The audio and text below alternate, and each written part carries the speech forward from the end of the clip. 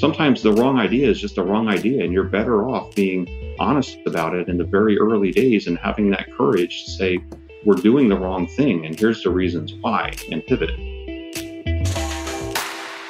Welcome to Don't Break the Bank, Run It and Change It, our podcast for curious minds in the financial services industry.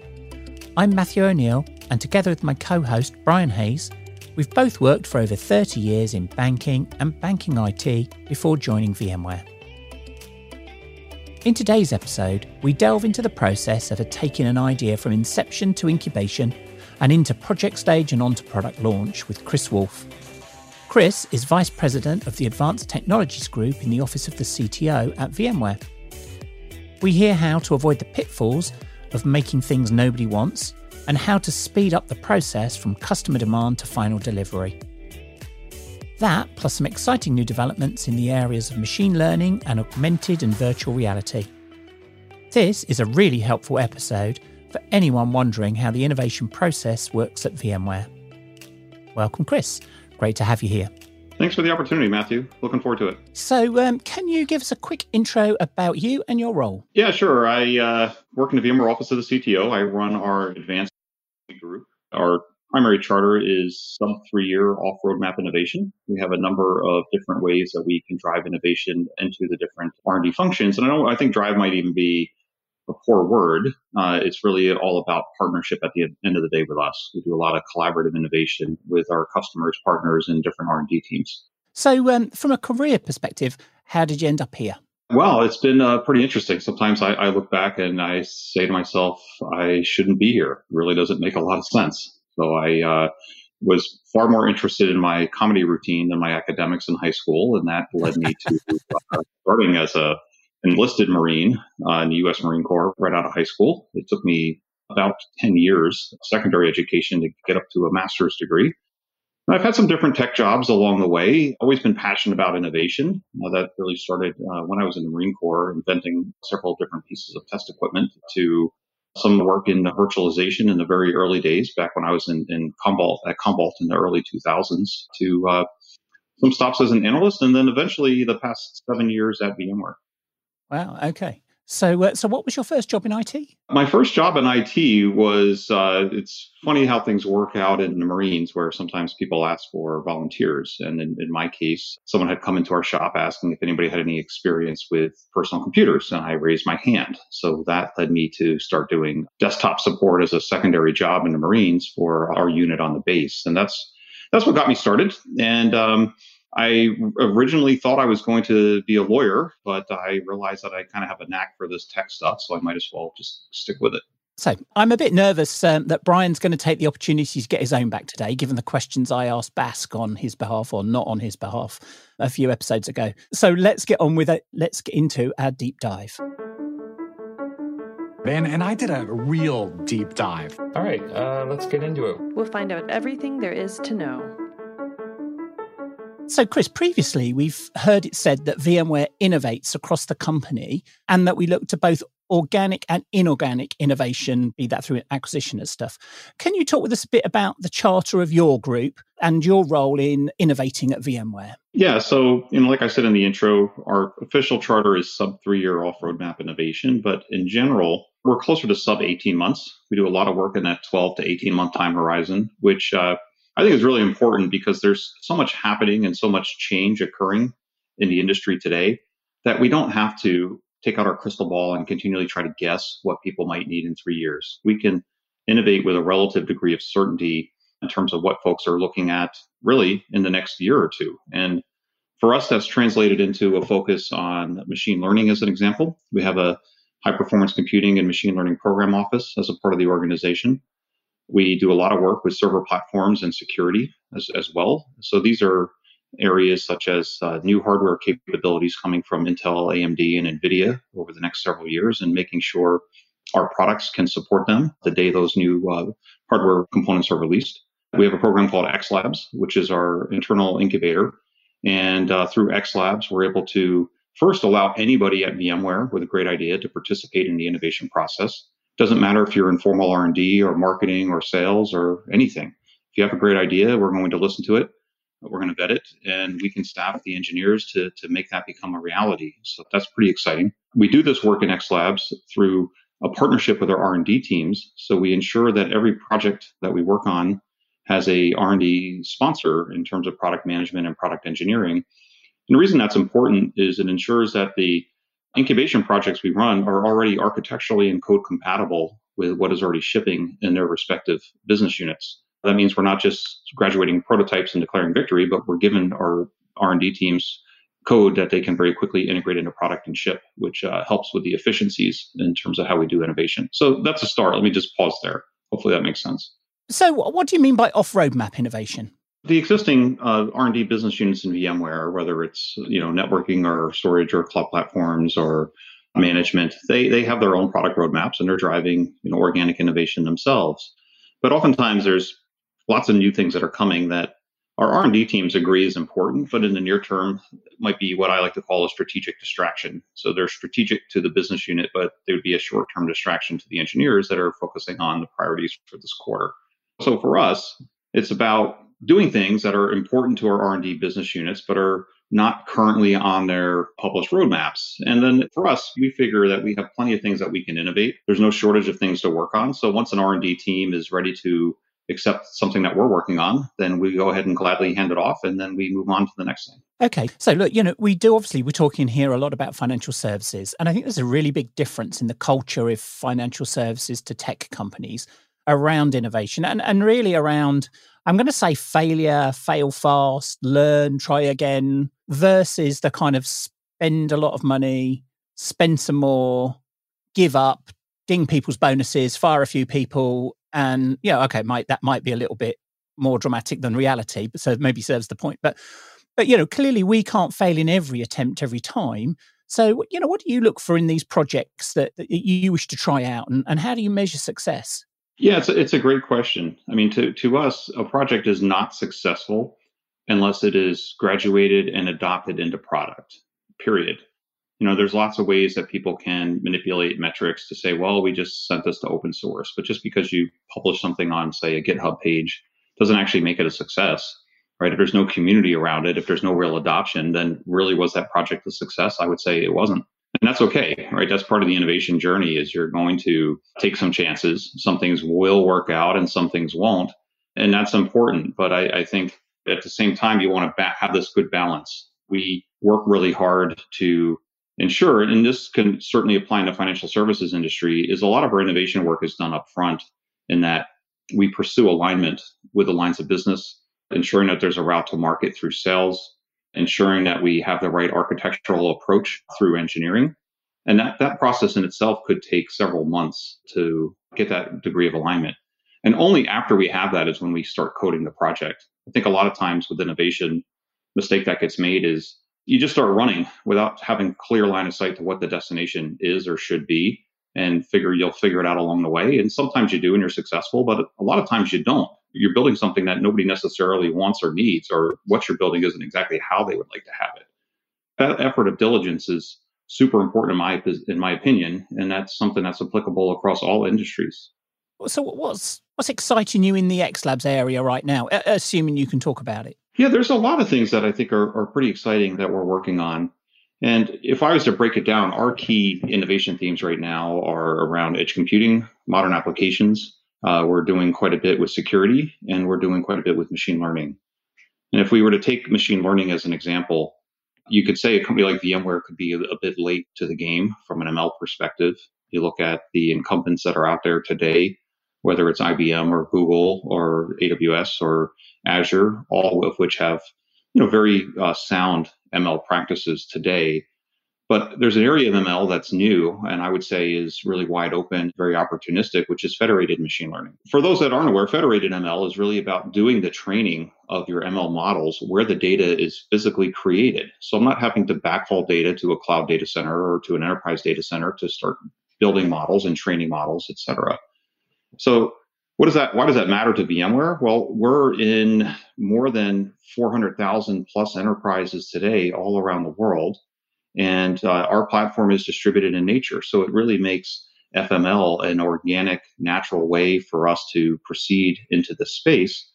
And the platform that we're working on from an ML perspective is fairly heterogeneous in that we can not just run organic ML models, but in addition to that, we provide a runtime for any type of third-party ML offering as well. So this makes it really easy for organizations to get training out to where the data is. And there's a lot of data sovereignty issues or security issues in which you don't necessarily want to ship data off-site to do any type of training or analytics with it. So being able to bring the intelligence to where the data is created, we think is going to be increasingly important for a lot of organizations going forward. Chris, just from my view, lots of companies talk about innovation and they all mean something slightly different when they use the term innovation. What's your view on our adoption and our desire to innovate? Yeah, that's a great question, Brian. I think there's two different styles of innovation. There's what I would call incremental innovation. So that's taking something that you see right in front of you and thinking about how to make it better. And that's important, right? Sometimes that's about better scale, better security, a couple additional knobs that people might want. And you need to do those things because you're taking things that people are seeing and touching and you're continuing to grow their experience. It's just like every new iteration of iOS. There's a lot of capabilities in iOS that just do small incremental improvements to the phone or to the user experience on the phone with an Apple iPhone. But there's also times where there's disruptive innovation. And if I was to use the Apple analogy, I would say once you started getting into biometric authentication on an iPhone and that I can do everything with facial ID, that was fairly disruptive, right? It dramatically improved my user and customer experience in terms of interacting with the device. Now, if I was to take it to how do we do innovation, we do some incremental innovation, but we take a slightly different approach. And I like to think that we always look to innovate in how we innovate. So we have a team that we call ACE, which is our Accelerated Co-Innovation Engineering team. And what they do is they work with our field teams and sales and look to understand what are some of the capabilities that our customers want today that might be slowing down or holding up a particular sale. And for our R&D teams, those are often things that are already on their roadmaps, but they might be 12 to 18 months out before they can get around to them. So we have a team that can step in and do accelerated development of these things that customers want in our product today. And we do it so in partnership with our R&D teams. So the customer actually gets to define the look and feel of the feature. And we have a team that can go and fulfill this. So this isn't some type of one-off for a customer like a services engagement. This is giving the customer say and influence in how we build, ship, and code. Now, we also do this other work around disruptive innovation. So some examples of that is certainly, I think, federated machine learning is a pretty big disruptor, not something that we're doing in any kind of considerable scale in our products today. And most of our customers haven't really gone into those waters yet. Other areas is around security as an example. So we're doing some pretty interesting things there in terms of working through modular cryptography, which we think is important. When people think about like crypto agility or modular ciphers, and certainly you think about this in the financial services sector, a lot of times quantum computing is what's getting all the attention. But if you think about this in the 12 to 18 month horizon, we probably don't have to worry about this massive disruption from quantum next year. But something that we do need is modular cryptography because when we're doing business in different regions of the world, there's often different local regulations when it comes to crypto. So giving customers the ability to be able to allow them to ingest a project or a product and have a say in the crypto that's used in the product and how it looks and behaves, we think is an important differentiating capability that we should be doing today and we can be using today, not having to worry about when we have to fully be there from a quantum readiness perspective. So hopefully that makes sense. Those are a couple of ways how we're doing like really off-roadmap, really more disruptive work, and then how we're also helping to aid in the evolution of the existing products that are on the VMware truck today. No, that's a great example in terms of how we adopt innovation and we drive innovation. I think the ACE, the Accelerated Co-Innovation Engineering team, is something I'd just like to question. So that takes it all the way through into production, be that a feature or a capability. Are there any examples that you think are the standout examples for you where we've been successful in that space? Yeah, I can give you a recent one, actually. So we had a really large, important customer in the US that was looking to upgrade to VMware Cloud Foundation and VMware vRealize Automation 8 for management. They saw one of the key requirements to being able to upgrade to VRA 8. So vRealize Automation would be VRA. And one of the key requirements was really well native integration with Puppet. That was one of the other tools that they used for enterprise management. And in our case, The native integration for Puppet just didn't exist in vRealize automation. So this ACE team met with the customer, sat down to understand the existing requirements that the customer had, then started working with the product management teams in our cloud management business unit to ensure that this is a scalable use case. So we're not trying to innovate around like a one-off just to make one customer happy. If we're going to put something in a product, we want to ensure that this is something that a lot of customers really want and care about. And we saw that in this case. So we knew there were a lot of customers that were using these tools together. Just to give you an example of the timeline, we came to an agreement with the customer and they signed a statement of work in December of last year. Just last week, we announced the release of vRealize Automation 8.4, and that capability is in product. So we went from recognition with the customer in December to shipping product in March, which I think is quite remarkable, just to show, how quickly we can iterate through innovation depending on our customers' needs. Oh, wow. And those would be features that wouldn't make it onto the roadmap that fast, right? It's because you've got a paying customer or a part paying customer, right? Yeah, that's it. So it's the fact that we had a customer that absolutely needed it, or they would not upgrade to the next version. That was one. It was something that was on the roadmap of the business unit, but they were at least a year out from delivering that feature. And we had the right skilled engineers that can iterate and create this feature directly into product very quickly. So it's the convergence of those things that's part of our vetting process that allowed all of that to happen. So how do customers engage with the ACE team?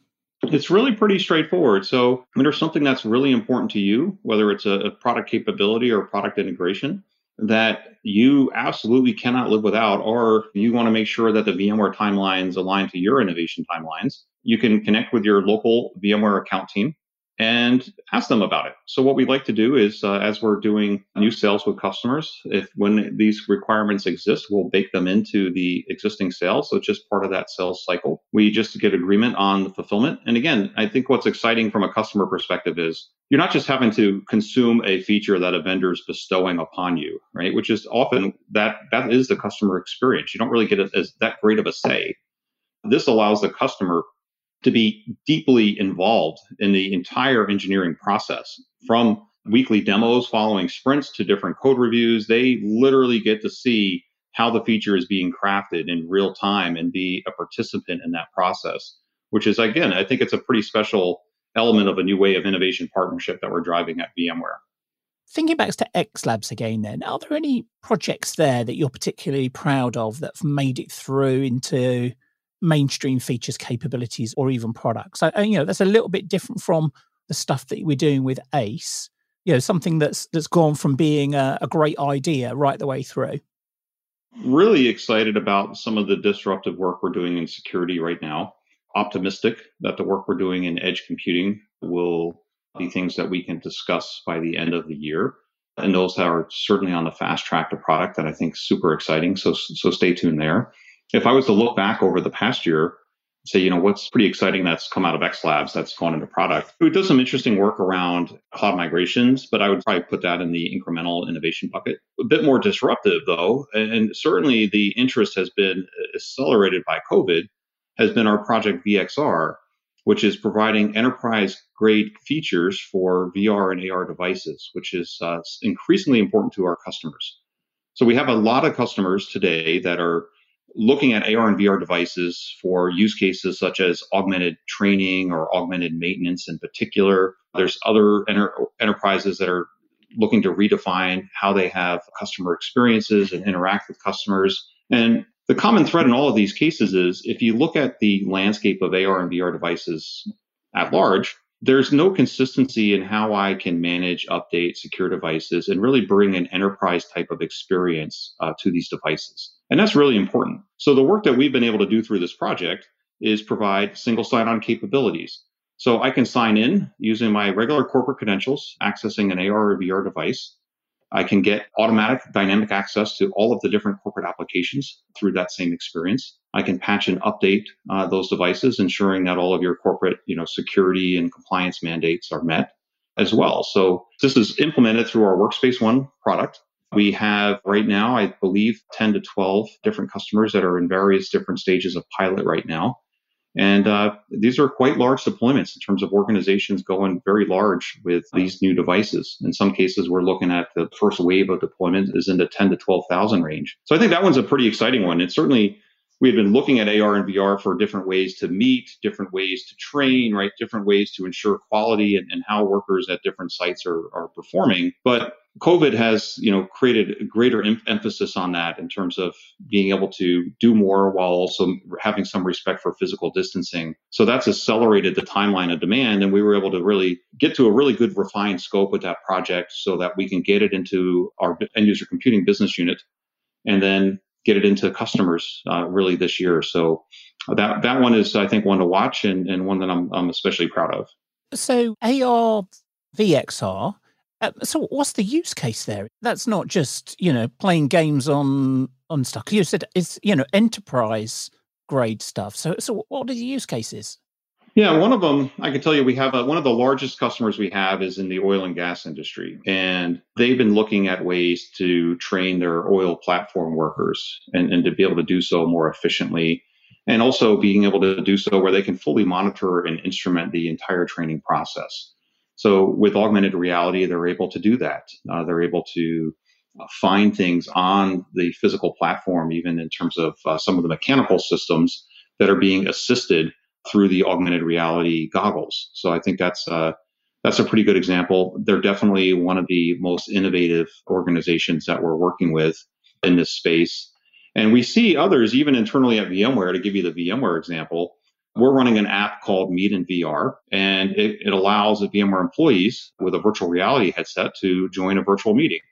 And you might say, well, is that kind of gimmicky? And certainly there's aspects of it that I would agree are, but what's different is like right now, you do X amount of Zoom meetings a day, and you still cognitively, your brain is telling you you're just on a video call. When you're in a VR meeting room, like we have emulated rooms now in the VMware campus that are rooms I've physically been in. So when you're wearing that headset and you're seeing a room that feels familiar to you, and you can look to your left and right and people are sitting next to you, and you can stand up and go to a whiteboard and whiteboard together. Cognitively, it gives you a different experience. It further immerses you into the meeting. It makes it really impossible for you to multitask. And it is another way of connecting with your peers. We're certainly in the early days, but I can tell you, I had also attended, just to give you an example where I didn't think it went as well. One of our partners, they had provided VR headsets for one of their conferences last year. And I attended their conference using VR. And the difference was compared to like this Meet in VR app that VMware is using. I'm in this conference hall. I'm watching the keynote presentation. I look to my left, I look to my right, and I'm all alone.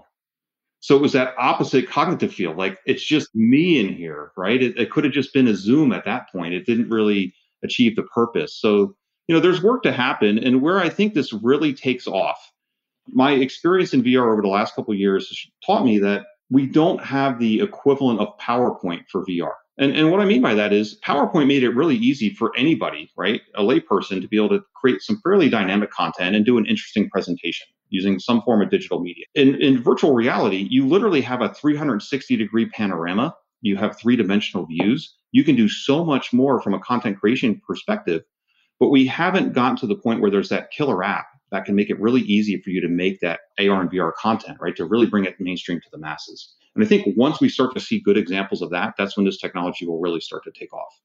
It sounds very interesting. So hang on. I just want to take us back a bit because I'm really interested in this, not least because I really want to see Matthew in a VR headset with emojis popping out the top of his head and memes. That would be really cool, Matthew. I'm just thinking of things I can abuse you with. Me thinking after this, right, I need to have a word with Chris about how I can justify getting one. And now you've just blown that, right? Yeah. Chris, why would that not happen? Because who'd have said 18 months, 2 years ago that we would hold every meeting we do on Zoom, right? So it's not beyond the realms of any imagination. In meets, we're obviously covering from a financial services perspective, and most of the listeners will be listening because of that. What sort of things are you seeing in your conversations with financial services clients? Are there any trends or anything that's really piquing your interest? Yeah, I think certainly when you think about that 3D panorama and having access to just infinite number of screens to work with, right, through a single headset for interacting with various trading systems. That starts to get interesting. The security aspects have also been interesting in financial services. Once I'm in a virtual reality environment, nobody can see my screen. There is no chance of shoulder surfing. There's no chance of any of that. So that is also what I've seen is interesting. There's more work around improving customer experience, but the way to think about this, especially with augmented reality, is every customer of pretty much every bank today already has an augmented reality device. It's their phone. And through your phone and your phone camera, you can start to do some pretty intelligent things in terms of identification, helping people navigate to different places, find different things, be able to just do some virtual assistance for them overlaid with what they're seeing in their physical environment. And that's an area that I would expect augmented reality to really start to take off because the device is already there in terms of iOS and Android for folks. And that's where I think we'll see even more innovation. But the security around it is something that I see as being super important, whether it's being able to verify customer credentials or, again, provide secure access to different types of information. Those are all, I would say, important use cases. And again, that VR experience with these multitude of screens that I can very quickly interact with is great, but it's not going to be mainstream until people can be comfortable wearing a headset for several hours at a time. And most people just aren't today. So I would expect more augmented reality to help us and assist us first. And then, maybe as the technology continues to improve, we'll get further immersed into virtual reality, at least for everyday work life. And what about investment profiles, both within FS and generally? Have you seen those slow down over the past 12, 18 months and expecting those to pick up, move in the opposite direction? So are you talking investment specifically around AR and VR? No, just innovation, just customers' appetite to innovate. Oh, yeah. No, I'd say innovation in general, it's been pretty interesting, right? It's and I meet with a lot of financial services organizations, and for a lot of my peers that are running different innovation teams in financial services, we all kind of started to have the same, I wouldn't call it a joke, that's not appropriate, but the same way of thinking about solicitations come last summer, where there was just utter exhaustion at people trying to approach you, telling you how they were going to solve your business continuity problems. And it's like, if we didn't figure out how to reboot our organization by the summer with all of these shutdowns for COVID, businesses were in severe jeopardy at that point. They had to figure it out by then, and they did. And what that meant was, there was this time like, okay, we had to really solve this business continuity problem and feel good about it and move on with our business. And there was, lots of different challenges very unique to, I say, each different organization. But what came after that was this new wave that really started, I would say, in the second half of last year, where organizations were saying, you know what, from a continuity perspective, we're good.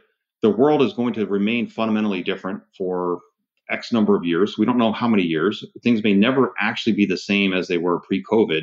So therefore, we have to start innovating today to start to drive new differentiation for our businesses with the expectation, right, of a greater remote workforce, more distant customer experiences, and so on. So I would say that innovation wave actually started July, August of last year and is really hitting full steam coming into this year. So, Chris, you've covered their X Labs and you've covered ACE. What else do you do in ATG? Yeah, so I mentioned our machine learning program office already, which drives consistency in how we approach machine learning across all different R&D teams at VMware. That's super important work that's both technical and non-technical. Another big part of the organization is our field programs. So another area where we think we're really different from many other vendors in the space, like a lot of folks, we constantly obsess over what we're not thinking about. We're continually looking to recalibrate our ideas and vet our thinking. And what's one of our secret weapons is our field programs. We have geo CTOs, so folks such as Joe Bagley in the EMEA region and Guru Venkatachalam in the APJ region.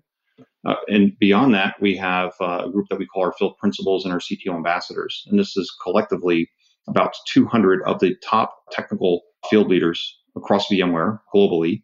So this is a field I'd say roughly 20,000 employees. We have 200 of them that we say are really the best of the very best. And what's important about them is they are every day working hand in hand with our customers in terms of solving their problems. So we're able to take any idea, anything that we're even thinking about in terms of early stage innovation or incubation through our CTO ambassadors get connected directly to customers that are having the same problems, and then look at enlisting those customers as design partners to continually innovate on the work we're doing. And the reason that that's important is we really, just like all tech vendors, you want to have more successes than failures, right? So having that continual calibration with our customers through programs like CTO ambassadors and through leaders such as our field principals ensures that what we're bringing to market is truly aligned to customer interest. And this is an iterative process that's happening throughout the entire cycle of product development, in addition, of course, to getting that type of feedback for things we're not doing well with our existing products. And that drives that incremental innovation that I was talking about earlier. One last question before we move on. ATG is obviously a significant part of the Office of the CTO. So what does the research group do? Yeah, the research group is a great partner of my team, the Advanced Technology Group. And while we're chartered with that sub 3-year horizon, they're really looking at 3+ years out. And in their case, these are things like National Science Foundation grants and partnerships with academia, really looking to fund areas that might not be mainstream for some period of time.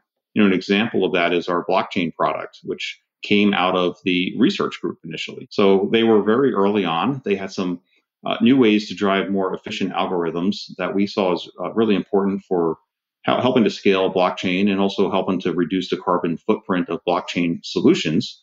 And that's technology that we've since open sourced as Project Concord, excuse me. And since then we've seen good growth. That's something that's now productized and is now being deployed through various organizations, including multiple organizations in financial services today. Okay, great, very, very interesting. So let's change gears now and get you to make your prediction in our crystal ball section. I see the future. Really? Well, what do you have, a crystal ball? What's going to happen? Listen, if you know something, you got to tell me.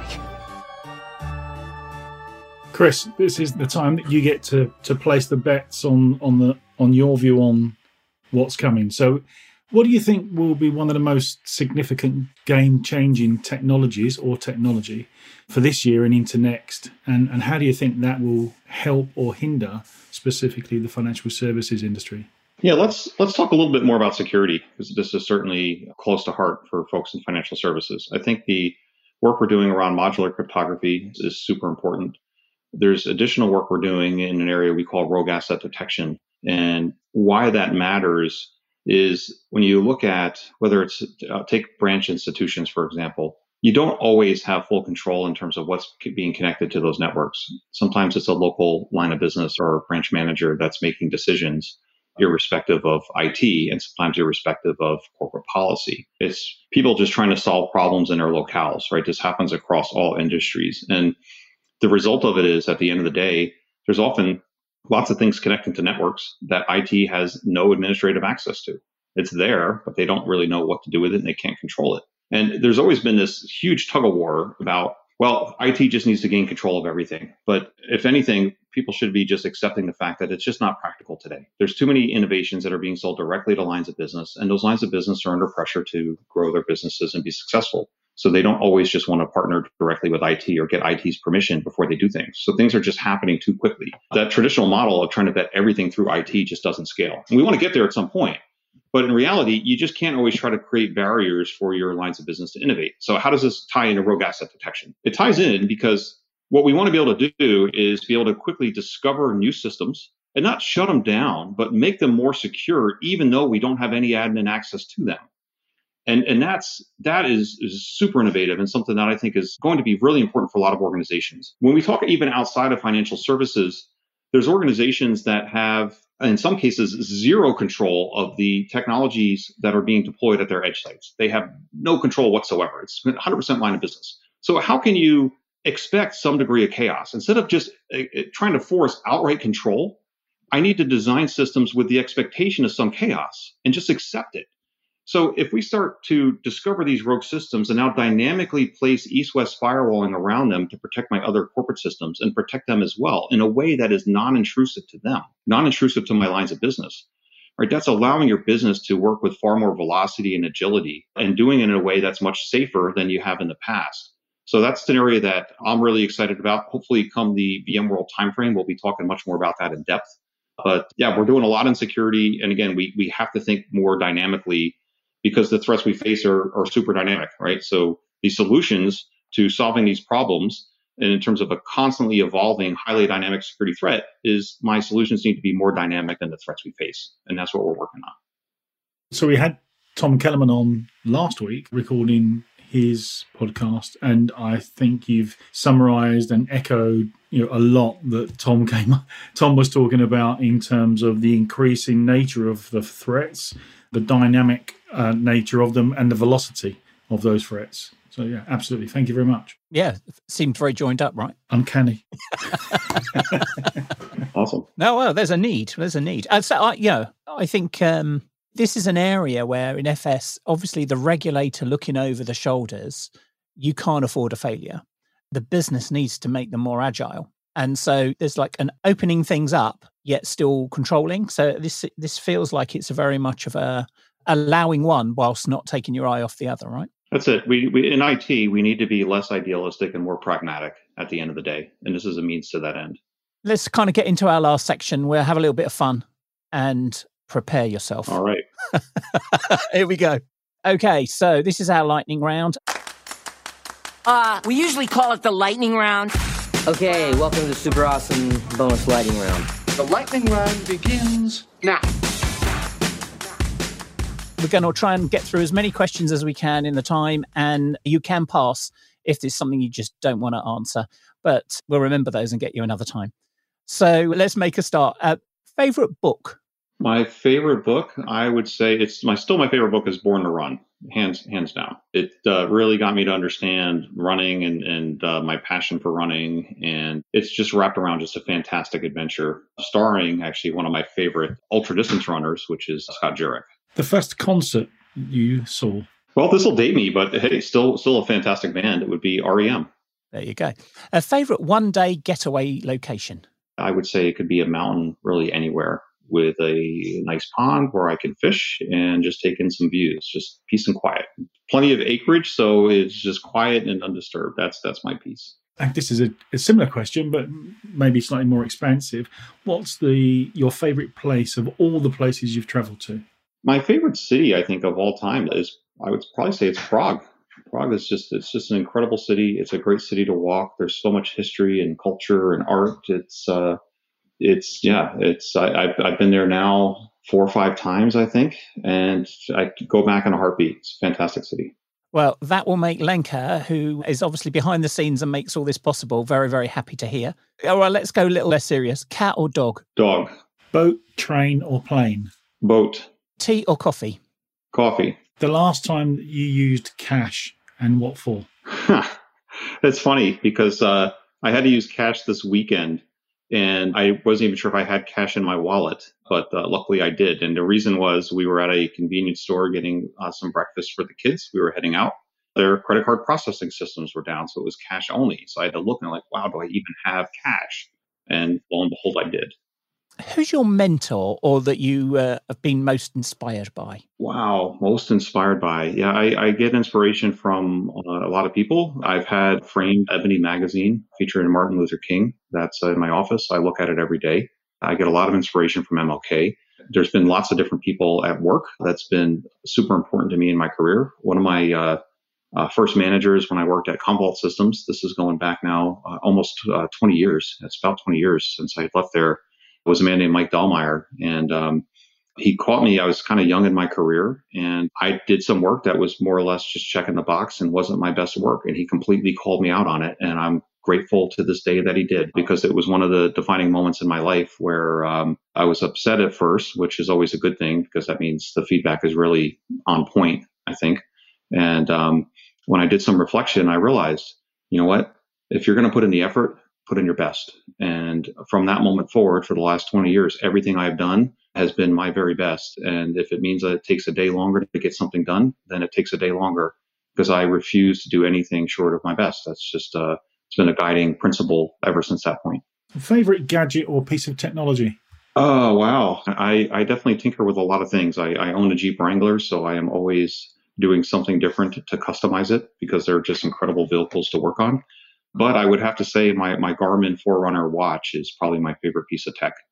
It was life-saving when I used to travel because it has a built-in GPS where I can literally see a map of where I've run, and I can retrace my steps back by just simply looking at the map on my wrist, which is huge. So it's something I interact with every day. It's a great device, and I had switched from the Apple Watch to the Garmin because the Apple Watch had lots of interesting apps on it, but it really wasn't that great of a running watch as far as I was concerned. And the Garmin user experience and features are just, they deliver what I need. And it's definitely some tech that I use every day. Edge or cloud? Oh boy, come on. I'm probably a bit of an Edge zealot. I've been working on Edge for the better part of the last 5 years now. And it's nice seeing things really come into fruition. And I would say there's another area now as Edge is starting to shape up that people are not looking at, which is that area that sits between the cloud and the edge, which is often exposed through regional points of presence through telcos or cloud providers, where I think there's going to be a lot of innovation happening in that space because while, we can land a lot of different equipment and do things out at the edge, at the end of the day, that's doing so does create new challenges in terms of scale. The more that I can centrally locate technology means that's the less places and things that I necessarily have to patch and update. And it gives me greater scale in how I can bring new capabilities to more people. So I think as we see 5G and next generation networks further mature, then that space, that in-between space becomes even more critical. You have to sing karaoke. What song do you pick?